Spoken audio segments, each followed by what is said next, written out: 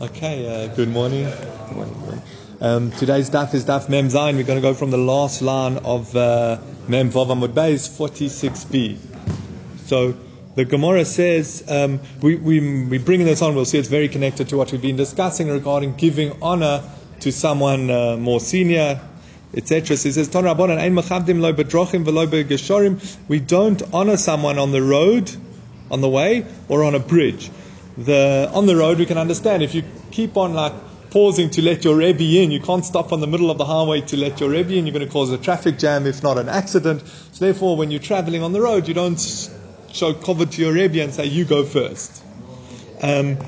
Also, on a bridge, I can understand the reason, but I think I'm suspecting that their bridges weren't as secure and you don't want to wait on a bridge. You cross the bridge efficiently, but I'm not sure why we have to mention a bridge separately. It says v'lo b'yadayim mezu homois top of Mem Zayin Aleph, and not with dirty hands. It's not an honor to tell the Godel, you can go first because your hands are dirty. So that's not an honor to him. So therefore, there isn't that concept of honor by washing hands. Anyone can really wash their hands first if their hands are dirty. As we mentioned yesterday regarding the mezuman, the person whose hands are, the person who's going to lead the benching should be the fifth last person. The fifth last or the last? Fourth last or the first? Up to 5 people, he should be the first. If there are more than 5 people, he should be the fifth last.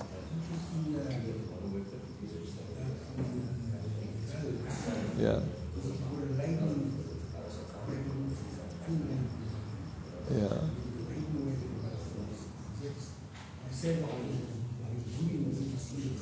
But isn't that when they were traveling towards each other?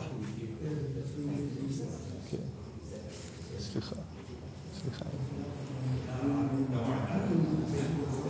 Yeah.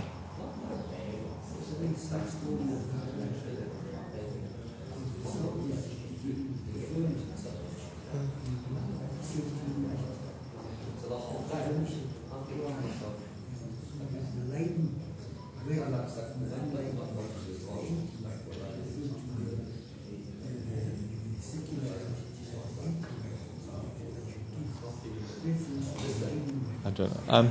It is a Gemara somewhere, but I think that was with you on a mountain and it's a one lane or something like that. Which one moves to the side for the other one? But yeah, it's mishum kovod. Do you pull over to let your Rebbe first because of kovod? That would be the question here. And here it says you don't. You know what I'm saying? Here it's because, no, but there it wasn't to show kovod to there it's not an aspect of kovod. Here the question is mishum kovod. Okay, mishum other reasons. If only one person can go first, who do you let first, whatever. But here you're both traveling in the same road in the same direction. So then there's no mala to say to your Rebbe go first, because you're just going to cause traffic when you pull over on the side and he has to go around you and then carry on. Yeah, think with that. Yeah. Okay, let's go on. Rabin v'Abai havika ozli v'urcha. Rabin v'Abai were traveling on the road. Kadmei chamrei de Rabin l'Abaya. Ravin's donkey was in front. V'loy Omar le Nazel Mar, and he didn't say to Abaya, you go first. So Omar Abaya commented, Midasolik Hamir Rabbanan Mimarova Gaslei Data, because he thinks he's from Eretz Yisrael, he's being arrogant, he's better than us, and that's why he doesn't let me go first. Ki Mota Lepitcha the Baiknishta, when they reached the entrance of the shul, Omar le Nael he said to him, you go first. So wait now. Ravin, so that's what Rabbi says. Omar lei ba'arhashta lav mar ana. Up until now, wasn't I the senior Rav? On the road, you never let me pass. Here, all of a sudden, when we come into shul, you say you go first. Now you're showing me honor. What? I just became a Rebbe now, a Rav now. So he says, no. Omar lei hachi Omar Rabbi Yochanan. Rabbi Yochanan said, ein mechavdim elo b'pesach sheish bo mezuzah. You only show honor to someone on a room that has a mezuzah. A doorway on the roads. There isn't the concept of showing honor. You're telling me that only on a house which has a doorway which has a mezuzah you should show this honor.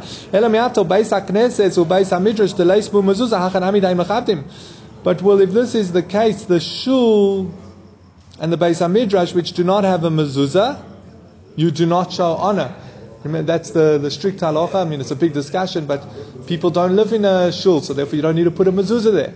So what you're telling me, if you and the Rav are walking into shul, no reason to say to the Rabbi, go first, you step in first, because there's no mezuzah. It says no. We're talking about the sort of doorway that could have a mezuzah, a normal doorway as opposed to the roads or something like that. Back to discussing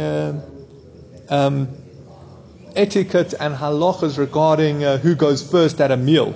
So Amar Rabbi Yehuda Breder Rav Shmuel Bar Shilas Mishmei Rav Shmuel Bar Shilas said in the name of Rav, you're not allowed to eat anything until the one who says hamotzi has tasted from the bread. Yosef Rav Safa v'Kamar litom. Litum itmar. It didn't say lechol. Didn't say to eat. It said to taste. What difference does it make whether Rav Shmuel, whether Rav said you're not allowed to eat before the person who said hamotzi, or you're not allowed to taste before the person said hamotzi? What difference does that make? No, a person's obligated to quote his Rebbe directly. Now this is actually a very practical halacha for generally our Shabbos meals. You know what often happens is the person, the host that says hamotzi, he cuts the challah, he starts distributing it, and then he picks up a piece and eats it. So you're not allowed to. Not such a problem. I'll show you now in halacha. But either way, they shouldn't taste from their bread until he's eaten from his bread. Shulchan Aruch says, I'll read it in Shulchan Aruch, but it comes out from. So let's just. Sorry, 1 second.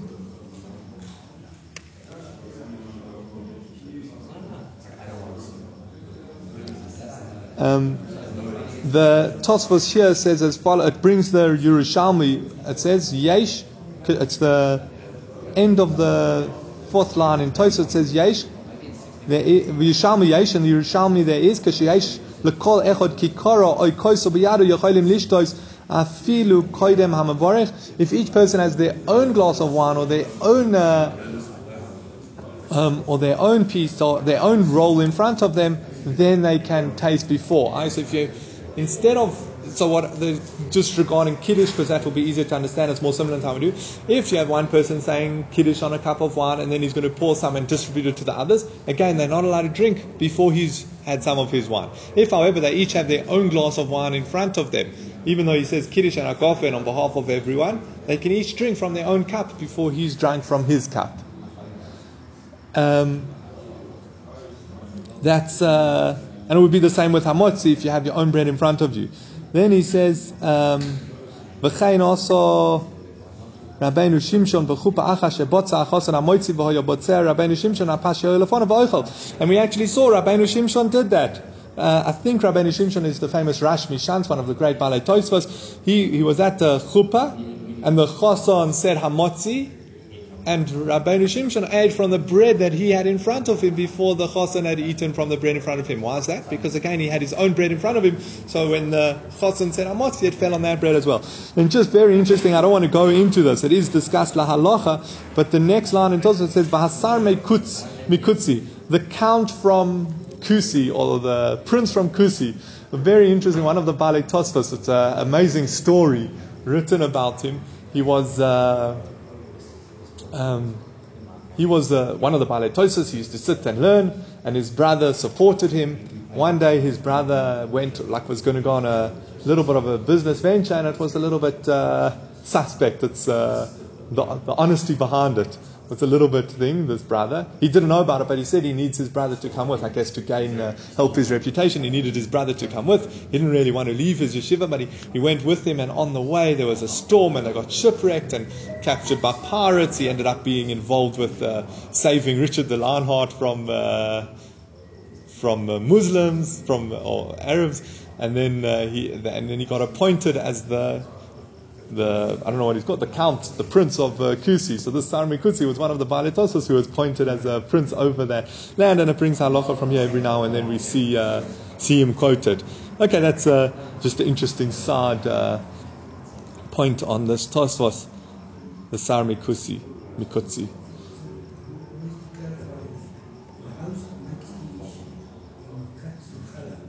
Yes, Hamotzi and he cuts it.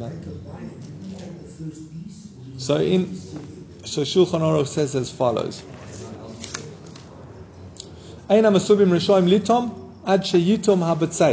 the people gathered around are not allowed to taste from the food until the one who said Hamotzi. The people around are not allowed to eat from the bread until the person who said Hamotzi on the bread has eaten from it. Again, he's saying Hamotzi on the loaf of bread on behalf of everyone. But Aval Mutar, the Ramah adds in, he says Aval Mutar losa is l'kol echad chelko koidem sheyochel hu v'hem sheyamtinu ad sheyochel hu. You're allowed to put the bread before, he's allowed to cut it or break it and distribute the bread. They just must wait for him to taste first. So he is allowed to. I think one of the reasons some people don't is firstly they want less of an interruption, and then secondly a lot of people don't know this halacha. So as soon as you give them the bread, they're going to eat it. As soon as you give them the bread, they're going to eat it. So maybe preferable take a bite before everyone has, and then so if he has if each person has their own roll and they're not waiting for bread from the one who said Hamotzi, Rishoim litom koydem, they're allowed to eat straight away. Sometimes it's somebody that has and he eats spelt. Yes. And he has his own roll, so he doesn't wait for the chag. Yeah, he wouldn't have to, you're right. Yeah. And it would be at some like weddings, sometimes you get a roll in your place, like at certain dinners, each person has a roll in their place. They don't have to, even though there's one person saying Hamotzi for everyone, they don't have to wait for him because they're not eating from his roll. It says Ve'imu Shabbos, I'll come to that soon. Ve'imu Shabbos Tzori Shihei Lifnei Masubim Lechem Mishnah Chutz Mima Shelifnei Habotzeya. If it's Shabbos, you would have to have Lechem Mishnah before you. Then you can eat before the botzei. So remember, on Shabbos you have to say Hamotzi on 2 loaves. So if the botzei, the one who's saying Hamotzi, has 2 loaves in front of him, and he has 2 rolls in front of him, and you only have 1 roll, well then you have to wait for some of his lechem mishnah before you can't. The Mishnah Berurah says the only issue of kavod here would be if you're eating from his bread. If you have your own bread in front of you and he says Hamotzi, well, it covers whatever's in front of you. Again, just to remember, on Shabbos, if you're going to eat from your roll from your bread before the one who's saying Hamotzi on behalf of everyone, you must make sure to have Lechem Mishnah. Interesting halacha, not many people are aware of, but that's the din. Again, it's important to note, it would apply to Hamotzi. You get challah before the person who you've passed challah from the roll that he set up, from the loaf that he says Hamotzi on. You're not allowed to eat it before him. Same at Kiddush. So let's say he's pouring all the wine he has his plate of little Kiddush cups and he's pouring wine into all of them, and then he starts passing it out before he's drunk himself. You're not allowed to drink from that wine before the one who said Hagofen has. Then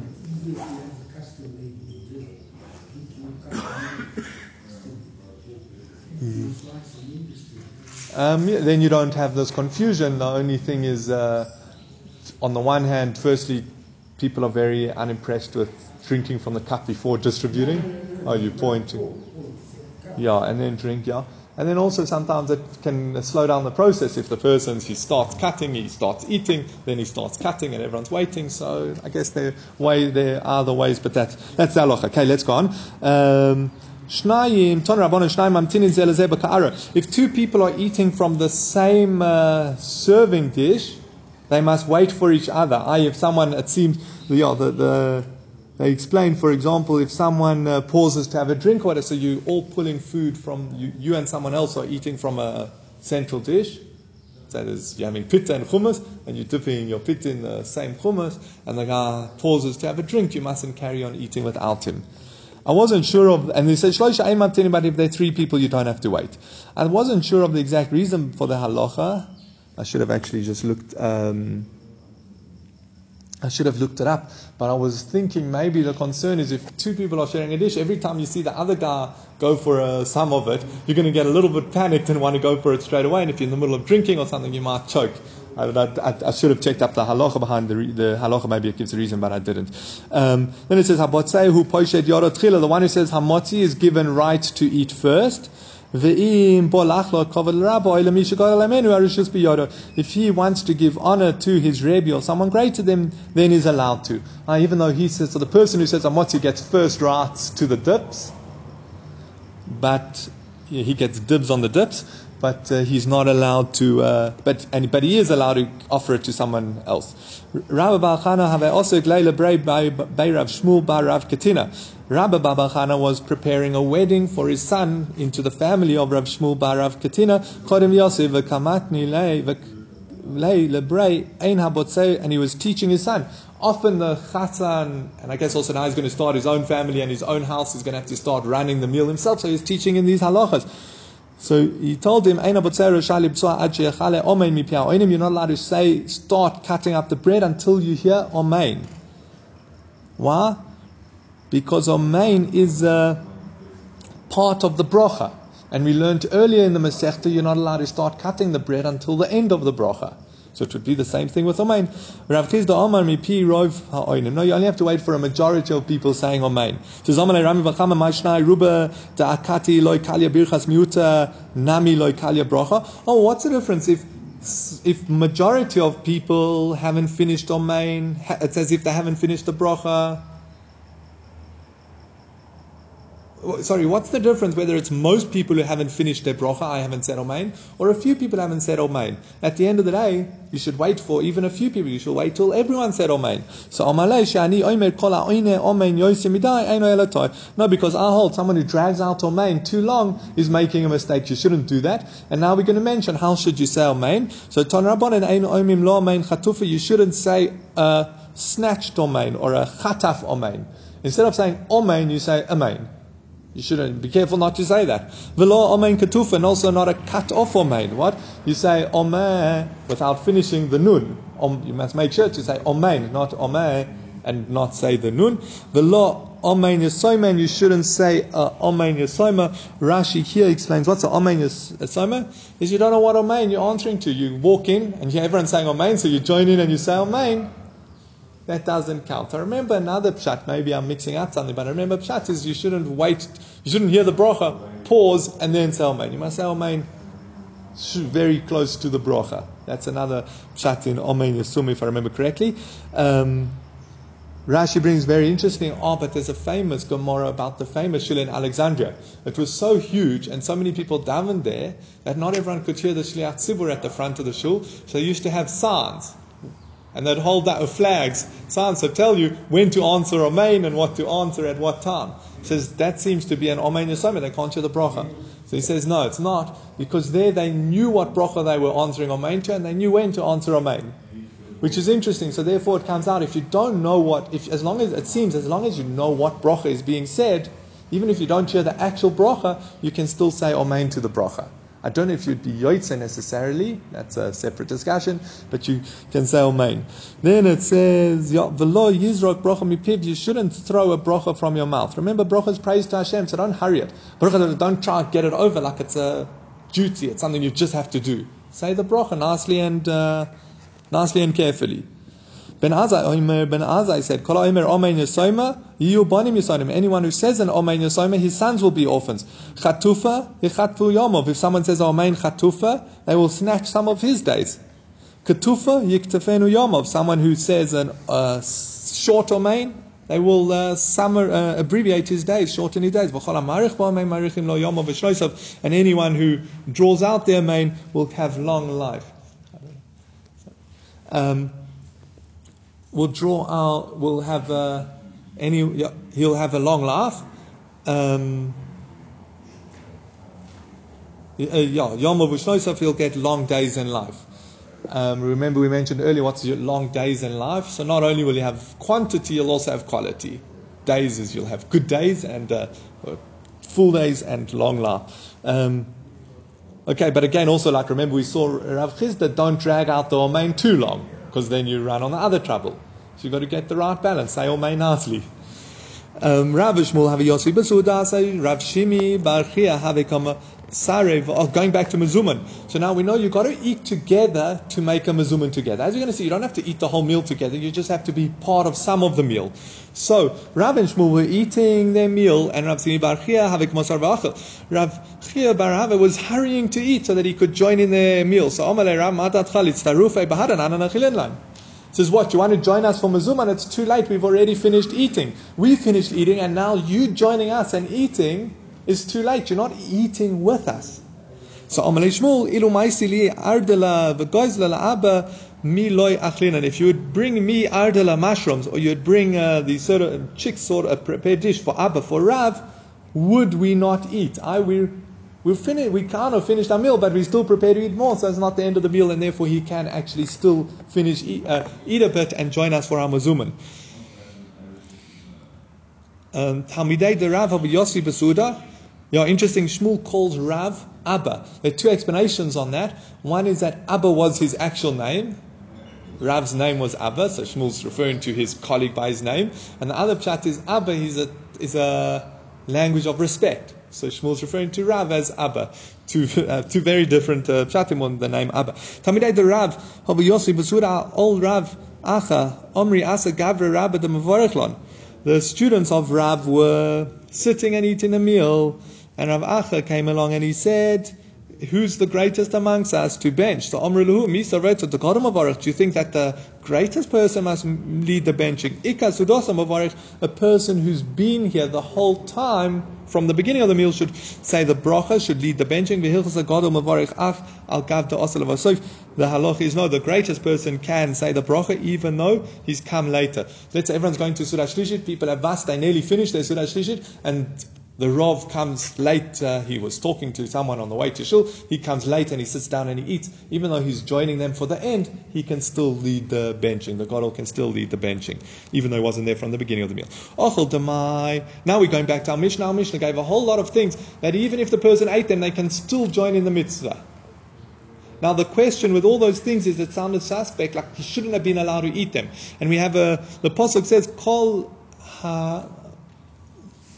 Yeah, but say a berech noatz Hashem. Someone who steals and blesses says a bracha on that. Noatz Hashem is actually doing blasphemy.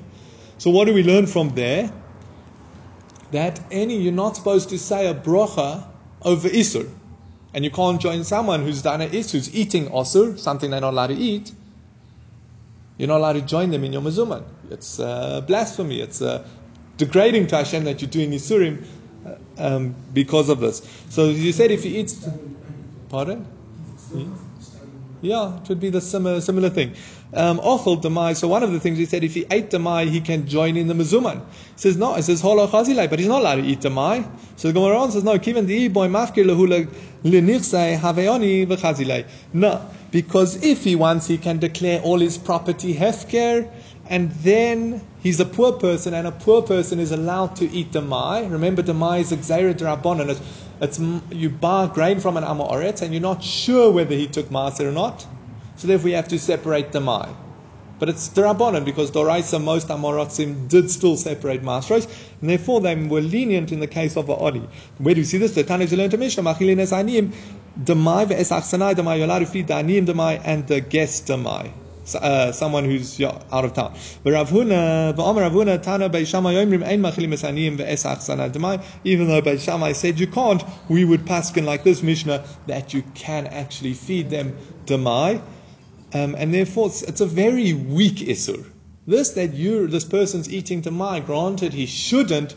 It's very easy to be doing it in a mutar way. He just said that declare all my property hefker, and then he can go and take a bite. So since it's very weak, they allow him to say the bracha.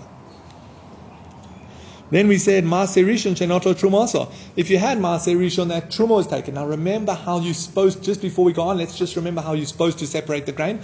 So the farmer harvests the grain, finishes the process until it's called digun. He makes a pile, that's he smoothed over, that's with basically just the kernels. If I remember, it's almost just before taking it to be ground. You've done most of what would be called the external out in the field processing, and it's just so you got this pile of grain that you smooth. this is the correct way. Then the Kohen, you give plus minus 2% to the Kohen. From what's left, you give 10% to the Levi. The Levi takes, that's Maser. The Levi takes Trumas Maser. He takes 10% of what he's received and gives it to the Kohen.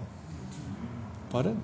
Not 2%, 10%. If I remember, Trumas Maser, as far as I remember, is 10% of what the Levi got. So Gemara also, he says, if you had, so the Mishnah says, if someone has Maser Rishon that he's taken Truma, that's fine. It's supposed to be done like that. So he says, Pshit, isn't it obvious that he's allowed to join in the meal? So he says, no, the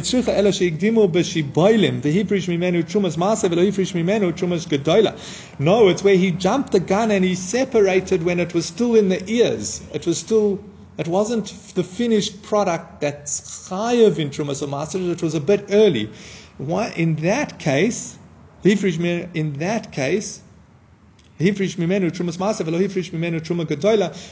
think, so what happened here? You had this pile of grain still with the grain still in its ears, still in the sheaves.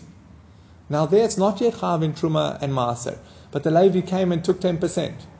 So you would think that, and then he separated from that his Trumas Maser. You would think that he has to separate what he owes the Kohen from actual Truma. Because now the Kohen, instead of getting 2% from the whole harvest, he's going to get 2% from 90% of the harvest. So you're actually taking, I think it works out to be about 0.2% what owes to the Kohen. So in that case, he says, no, in that case, you're allowed to join him in the meal. That's mutuk Rabbi Avu. This is in line with Rabbi Avu. Damar Rabbi Avu, Amar Reish Lakish, Rabbi Avu, Senem Reish Lakish. Maaseh Rishon shehikdimo bishvilim potu mitruma gedola. Maaseh Rishon that you jumped the gun and separated when it was still in sheaves, you exempt from Truma Gedola. Shenemar, as the Pasuk says, one second, Shenemar, as the Pasuk says, V'hari moisim mimenu Trumas Hashem ma'aseh min ha'maiser. You must separate for me Truma for Hashem, Maaser from Maaser. Maaser min ha'maaser, omarti locha v'lo Truma Gedola, Trumas Maaser min ha'maaser. From Maaser, when the Levi is taken his Maaser, you only have to separate Trumas Maaser and not Truma Gedol. Again, it's unnecessary. You could just say the Levi must separate Truma Hashem. Why does it have to then come along and say Maaser mina Maaser? No, that's to emphasize specifically Trumas Maaser from Maaser and not Truma Gedola. Yes, sorry, what did you want to? You're supposed, Truma Gedola is the first Truma that the Kohen is supposed to get first. This Levi went when it was still in the ears and took his 10%. So there we say he doesn't have to actually separate Truma Gedola. This Trumas Master that he separates is good enough. It says, oh well, then it should be the same thing if the Levi separates while it's part of the pile. Again, the Kri is when it's ready to, the Kri is when it's now obligated in Trumas Maser, so it should be the same thing. The Levi comes and takes 10% before you've separated for the Kohen. He should have to separate not only the Trumas Maser, as we've just said, he should just have to separate Trumas Maser and not Truma Gedola. It says, no, Mikol Masro Seichem, the Pasuk's Torimu, from all your Maser you must separate Truma. From Maser you must also separate Truma Gedola. Says Umar, so how do you see to learn it this way? We have one pasuk which implies from Trumas Maser, from Maser you only separate Trumas Maser, and now we've got this other pasuk which implies that if it's even from Trumas Maser you will sometimes have to separate Truma, actual Truma Gedola. So the Gemara answers, no, hi, idgan v'hai lo idgan. This has been made into dogon, this is in its pile, this is now what we would call processed grain, and that's when it's actually chayav in Trumas and Maser.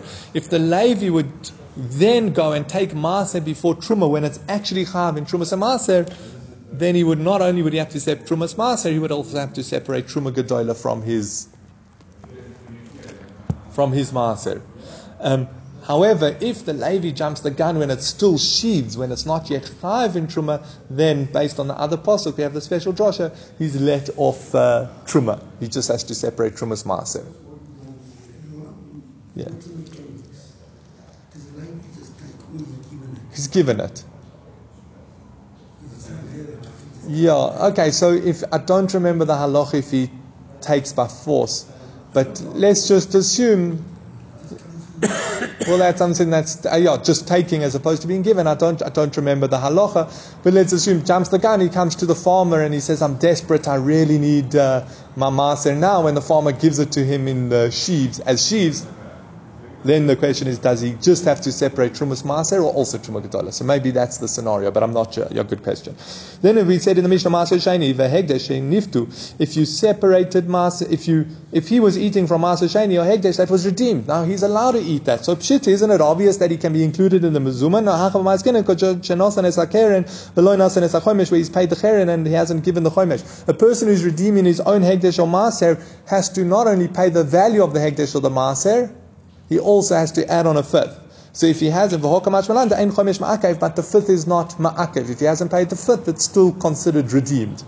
Therefore, he can eat it. Hashamash she'achol kazayis, Hashamash she'ita kazayis. Pshita, isn't that obvious? He can join in the zuman. No, ma'utetaima shamash lo kova. You might have thought that the server, the waiter, isn't fixed. He hasn't set to join the meal. Remember, we spoke about earlier. Kova sudasu. They have to be fixed together. They have to either all be leaning, or like Tosa said, sitting at the same table for us. But the shamas, he's walking in and out, so he's not cover. Kamash malan, that it is considered cover. A few of the Rishonim bring, don't want to go into all the details of the machlokes, but this would specifically be the shamas if he's walking in and out, because that's how he is koveya suda. The waiter doesn't have time to sit at the table and join you. He is walking in and out, so that's his koveya. Unlike everyone else, who if they would be walking in and out, it wouldn't count. So I was just thinking, sometimes like a mother, she's in and out of the meal. She sits down for 2 minutes and one child needs her. She sits down for another 2 minutes, someone else needs her. Then she has to go do this, then she has to go that. Then she goes helps in the kitchen. So is that koveya or not? So I think primarily she is koveya. Her intention is to sit and enjoy a meal and plan to eat with everyone. But it could be a question, because as we see, a regular person who's walking in and out of the meal, eating like a shamas, like the waiter would, is not koveya suda. She does. No, so she doesn't have to lead the benching, but once she's been koveya suda with 3 men, then she's obligated in zimun. She is obligated in zimun. Then we mentioned vahakuti mezamen olav. You can include a kuti in benching. Says a kuti should be considered amoretz. An amoretz is someone who doesn't keep a lot of the Torah. The kuti also doesn't keep a lot of the Torah. Remember, he primarily only keeps Torah shebisav. None of the gzeres drabanan, and also a lot of droshet. Says Betanya ein mezamnim al amoretz. We have another brayso which says you're not allowed to make a zimun with the amoretz. If you have 2 talmidei chachomim and an amoretz eats with them, there's a special halacha. Since they're there, the whole purpose of the zimun is to add praise to Hashem. For Talmidei Chachomim to add Amoretz is not covered to the bracha. It's not appropriate, and therefore 2 Talmidei Chachomim would not join an Amoretz in their zimun. Very interesting halacha. I'll come back to the practical halacha shortly. Just remind me to. Abai Omer Bakuti Chove Rova Omer Afilu Taima Bakuti Amoretz. Abai says no. We're discussing a kuti who's actually a Talmud Chacham. And Rav Omar afilu taima b'kuti amoretz, and Rav says no, we could even be discussing a kuti amoretz. V'hacha ba'amoretz to Rabbanan, to pligi oled Rabbi Meir. This is amoretz according to the Rabbanan who argue on Rabbi Meir. Asking, and that's the case. The Tanya, as we learned, Rabbi says amoretz kol she'eino oichel chula b'taharit divrei Rabbi Meir. Rabbi Meir says anyone who doesn't eat chulin in the state of tahari is considered amoretz. It's a very high level. I mean, it seemed to be quite a standard practice that people, the Tanoim, would eat their food in a state of tahara, treat it as if it was like truma and kodshim, etc. Let's say kodshim. But then anyone who doesn't would be called an amoretz. So that a kuti is obviously an amoretz. Anyone who doesn't separate maaser properly, that's an amoretz, who you don't include in a mezuban. V'hani kutai she'eino maaser perosa korah. And these kutim do take. Sorry, I lost it. But do take vahani kutai isureish masrei kedechazi. They do separate maser correctly. The Ramai Dirsiv Ba'ursa Mazir Zahiri. Anything written in the Torah they are careful with. They had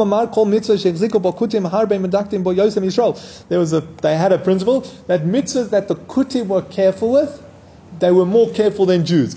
Again, the kutim generally only followed Torah shebichsav, obviously with their interpretations, and not Torah shebal peh. But mitzvahs that we knew they were careful with, which are written in the Torah, for example, Trumas Maaser, they were very zoris, they were very particular to do them properly. So according to the Rabbanon, who's the Amoret, someone who doesn't keep Trumas, who doesn't separate Trumas and Maaser.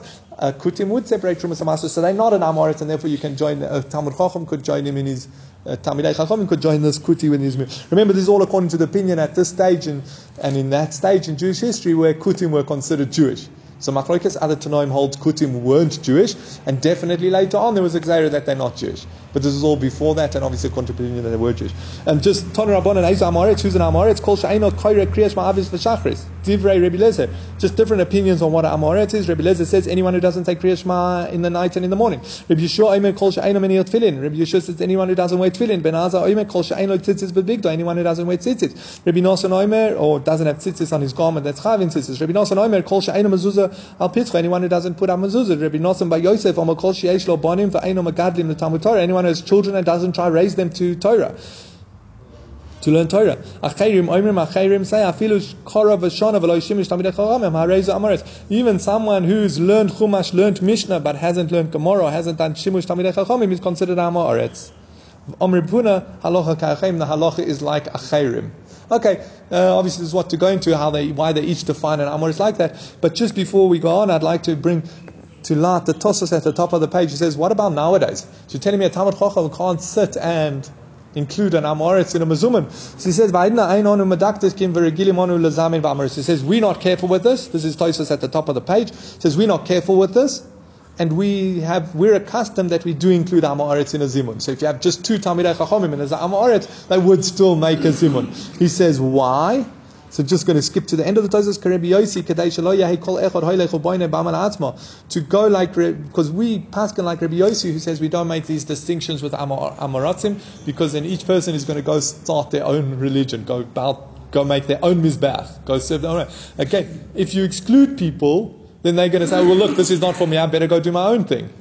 Especially the fundraising. Yeah, fundraising dinner, we're extra lenient. But that would be Tosfos saying, no, we paskin like Rabbi Yossi that we don't exclude Amoratzim. Very important and powerful principle. If you exclude people, then they're going to go do their own thing. And that's much worse than having Amoratzim.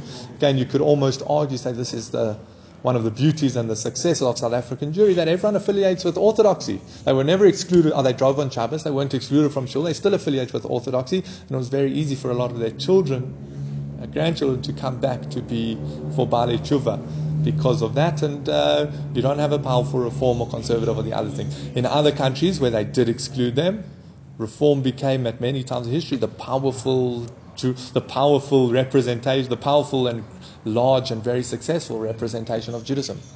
So you can almost say that Rabbi Yossi is almost proved right. Another answer given to this question is that who we to say we're Talmidei Chachamim? Okay, it's granted Rabbi Meir or someone can say, they can say I'm a Talmud Chacham, but for us to come along and say we're Talmidei Chachamim would be arrogant. Okay, Rami Bar Chama. The reasons given, is, it sounds more like Korsi, not Amrat. Yeah, interesting. Okay. Yeah, maybe he's not doing, he just doesn't know the importance. It could be discussed someone who doesn't know the importance of it. Like, I don't know if we would call a Jew drives to Shul on Shabbos Apikoros. So I'm saying it would be the same thing. So a Jew doesn't put on tefillin, he doesn't know it's so important. I'd imagine, okay. But here, as I said, there's a lot to discuss why they each learn that as the definition of Amoretz. Okay, back to regarding the last definition, which Rav Huna said was the halacha, that it's anyone who's learned Chumash and Mishnah, but hasn't learned Gemara, hasn't learned how to paskin, hasn't done Shimush Talmidei Chachamim. Rami Bar Chama lo izmeno lea de Rav Menashe bar Tachlifa de Tani Safra v'Sifri v'Hilchasa. Sifri v'Hilchasa. Sorry, Rami Bar Chama wouldn't include Rav Menashe bar Tachlifa, who's learned Sifri, and all the Mishnayos. So he's learned a huge amount of Tanaic literature, of the Tanaites works, but he wouldn't include him. Why? Because he hadn't learned Gemara yet. He hadn't analyzed the Mishnahs and the Brises to see how to arrive at the halachic conclusion. It says, Kinoach nafshe Rami Bar Chama, Omar Rava, lo nach nafshe Rami Chama, ela dolai izmin Rav Menashe bar Tachlifa. Rava said the reason that Rami Bar Chama died was as a result of not including Rav Menashe bar Tachlifa in a mezuman. But Rami Bar Chama was following the halacha. Anyone who hasn't learned Gemara, I'm just going to say Gemara from now on, as opposed to how to paskin from Mishnah or learnt with a Rebbe how to paskin. Let's just call it Gemara for simplicity. But he says anyone. Rabbi Meir said, and this is what Rav Huna said. The halacha is anyone who has not learned Gemara is not is an Amoret. So he's following the halacha by not including him in a mezuman. He says no. Shani Ramanashe bar tachlifa the mashmeluhu l'Rabbanan. No, because in an aspect, Rav Menashe did do shimush tamidei chachamim. He did learn to a degree Gemara. Why? V'Rami bar Chama hu deloi dak abasrei, and Rami bar Chama didn't really check him out sufficiently. He just assumed he was an Amoret. He didn't check out what he was capable of. Loshan acher demash meshmaisem ipumei d'Rabbanan. He listened to the sugyas from the rabbis, from the students learning v'goris lehu katzub Rabbanan dami, and he would say the text v'goris lehu, and he would then follow their conclusions. Katzub mirabanan dami. So therefore, he's similar to a Talmud Chacham. How I understood this line is basically he wouldn't paskin based on analyzing the Mishnayos and seeing the Gemara and the flow, and then working out the case and working out the halacha, like what we call the Gemara discussion, working out the halacha from there. That's the true Talmud Chacham. What would he do? He would listen to the other students learning, and based on their explanations of the Mishnah, he would paskin according to their conclusions. So he wasn't on the level that he analyzed the Gemaras that he himself learned through the Gemara, but he followed the conclusions according to Gemara. He didn't read the Mishnahs at face value and paskin straight from the Mishnahs. That's bad. He paskin based on the explanation of the Mishnah of the other Talmidei Chachamim, but not that he worked through the discussion. Very interesting. It could be similar. So let's say paskin from Shulchan Aruch. So you can't compare someone who's learned the Gemara and Shulchan Aruch and the Shach and Taz, or the primary commentaries on the Shulchan Aruch, and arrives at the Psak. You can't compare that's a real well Psak in learning the Gemara with Rashi Tosfos. Let's just assume Rashi Tosfos and Shulchan Aruch with Shach and Taz or Mogen Avram and Taz. That's arriving at halacha. But it's also fun, someone who learns Shulchan Aruch and uses the Mishnah Berurah to tell us what Shulchan Aruch means. Again, you're not going through the whole discussion how the Mishnah Berurah arrives at that, but you can paskin correctly. If you would be paskining straight from Shulchan Aruch, you'd be missing the point entirely. So I think that could be a similar analogy to what was happening there. Okay, then it says, Ochel tevel u'maser. We then went on to the list that if someone was eating, he is not included in the zimun. So we mentioned tevel u'maser, etc. So tevel pshita, obviously if someone's eating tevel is grain that has not had trumas and maser separated from it, and it's a severe issur to eat from that grain. So obviously you can't include it in the mezuman. So he says, Loitricha betevel tful midrabanan. It's where it's only considered tevel drabanan. Heichi dami ba'atzei sheinanaki. For example, a pot plant that does not have a hole. A pot plant is not having trumas and maser doraisa because the grain, though, whatever you're growing in it, is not drawing nutrients from the ground. So but the Rabbanan, the rabbi said it is. So that he can still join with the Mezuman, even though he's only transgressing a Rabbanan. Maaser Rishon, we said Maaser Rishon, that Truma had not been taken from it. Pshita, obviously, if the Levi hadn't separated his Truma from the Maaser Rishon he got, it's the same as Tevel. So obviously, if someone's eating, the Levi's eating that, or someone's eating that, he can't join in the Mezuman. Says Lo Tricha Kogon Shekdumo Bekeri. No, the case is where he jumped the gun at the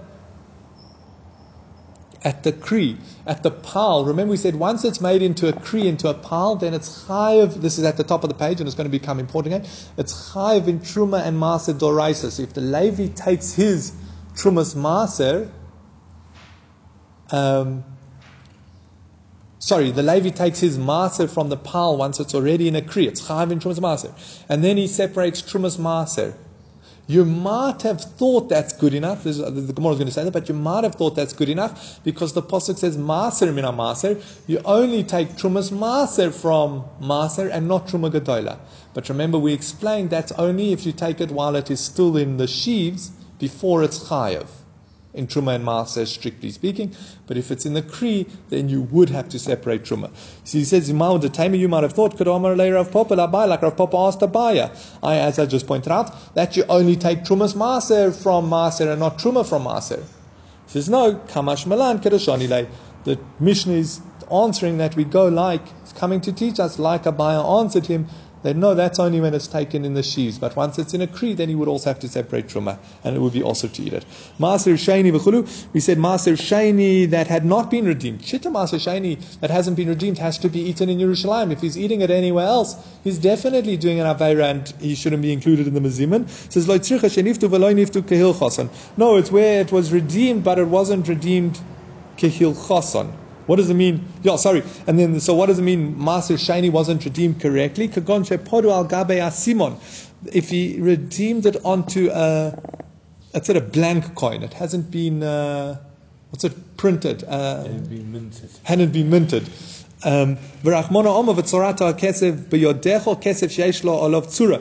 You can transfer the maaser sheni kedusha onto money, but it uses this phrase, v'tzorarto, which it says tzura, the coin has to be minted. So even if you have a solid gold coin, but it's blank, you can't transfer maaser onto that. You might have thought, okay, it's good enough that if he ate maaser like that, he can join in the mezuzah. No, it's not true. The maaser is not considered redeemed. He can't. Hegdesh, what would be hegdesh that's not redeemed? Obviously, if he's eating a sacrifice that hasn't been redeemed, it's a sacrifice. He definitely is fulfilling an osur. It says no, shechalelo al gabe karka. It's where he redeemed it onto land. V'lo podu bekesef, and he didn't redeem it with kesef. Rachmon omer v'nosan hakesef v'kamlo. Again, this is paraphrasing a pasuk that he must place it on kesef.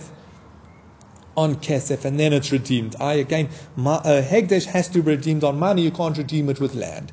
Okay, because I say shamas who ate less than it, because I also can't join him. Shit, isn't that obvious? No, I did the Tana Reisha because I Tana Sefer Pachas. Since we taught in the Reisha a Kazayas, we taught in the Sefer less than a Kazayas, just to keep the Mishnah uniform.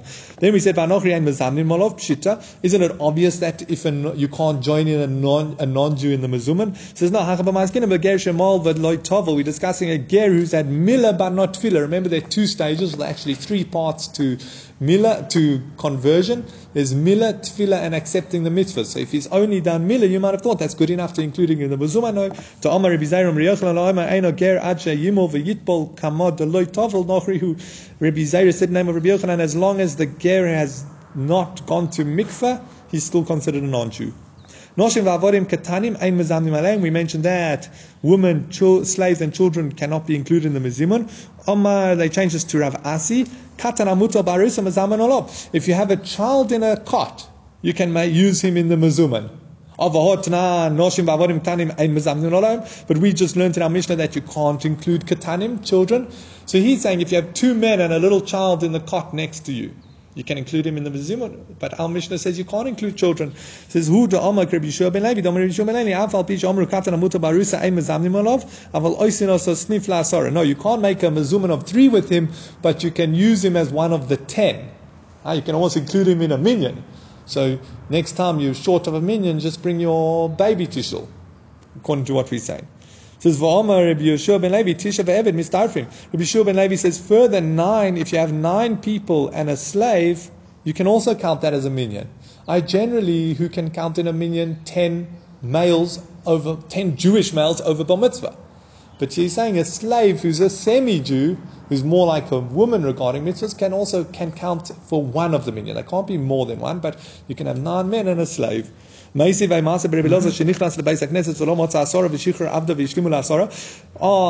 us. There was a case with Rabbi Eliezer who came to shul and there wasn't a minyan, so he freed his slave to make a minyan, to have 10. Shichrarin lo shichralot. It sounds like only if the slave is freed is a proper Jew can he count as part of the minyan, not if he's still a slave. It says no, trey itzrichel. They actually needed 2 for the minyan.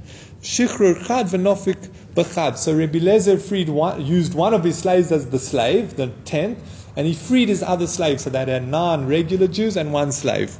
Gemara asks, says,